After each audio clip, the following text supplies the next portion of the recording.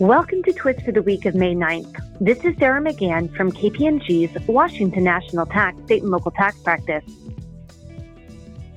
Today we have two developments from New York State.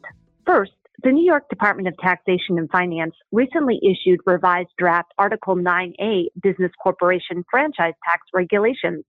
Notably, Part 1 of the draft regulations adopts certain aspects of the Multi-State Tax Commission's Statement on Public Law 86-272, which was recently revised to include certain activities that, if conducted by a business over the Internet, would cause the loss of Public Law 86-272 protection.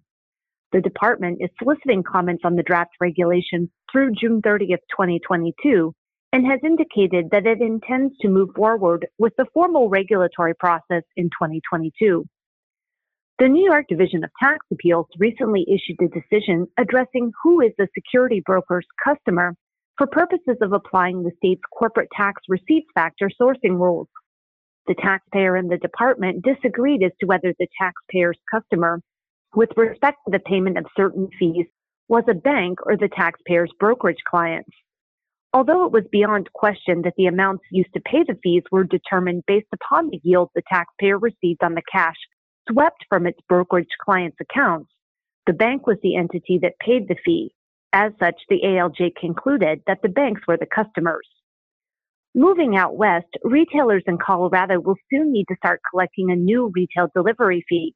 In 2021, legislation was signed into law in Colorado that established new sources of funding for the state's transportation system. Specifically, the bill imposes new fees on electric motor vehicle registrations, purchases of gas and diesel, passenger ride services, and short-term vehicle rentals.